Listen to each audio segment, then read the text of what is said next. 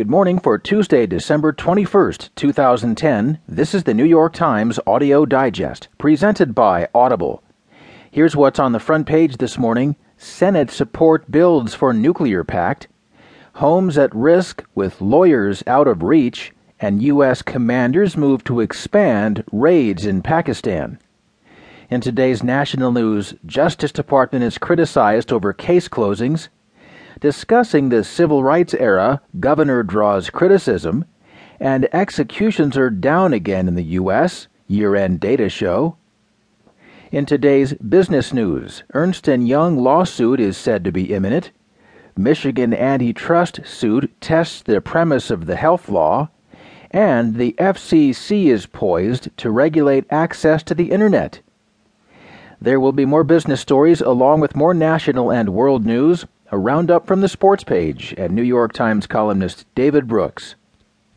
Now from the editors of the New York Times, here are the stories on today's front page. The top story is written by Peter Baker. It's titled, Senate Support Builds for Nuclear Pact. The Senate moved closer on Monday to approving a new arms control treaty with Russia over the opposition of Republican leaders as lawmakers worked on a side deal to assure skeptics that the arms pact would not inhibit American plans for missile defense systems.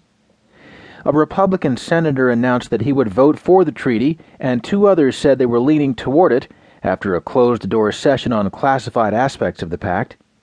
At the same time, Senator John McCain, a Republican from Arizona, produced separate legislation that could reassure fellow Republicans worried about the treaty's impact on missile defense.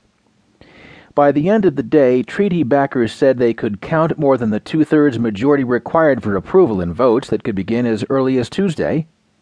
The Senate voted 64-33 to defeat two Republican amendments on Monday, just two short of what treaty supporters will need for final approval.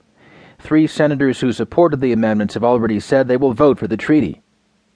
The momentum building for the treaty came despite the announcements of the two top Senate GOP leaders, Mitch McConnell of Kentucky and John Kyle of Arizona, that they will oppose the treaty, known as New START.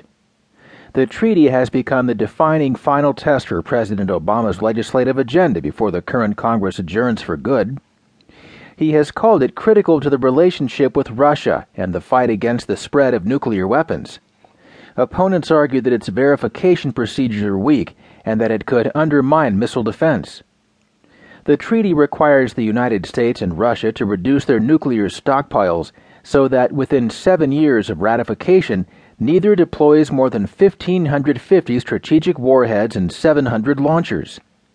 Republican opponents have tried to amend the treaty to fix what they see as flaws, but the White House has rejected that because any change in the text would require the United States and Russia to go back to the negotiating table. Russia weighed in on Monday, warning the Senate not to rewrite the treaty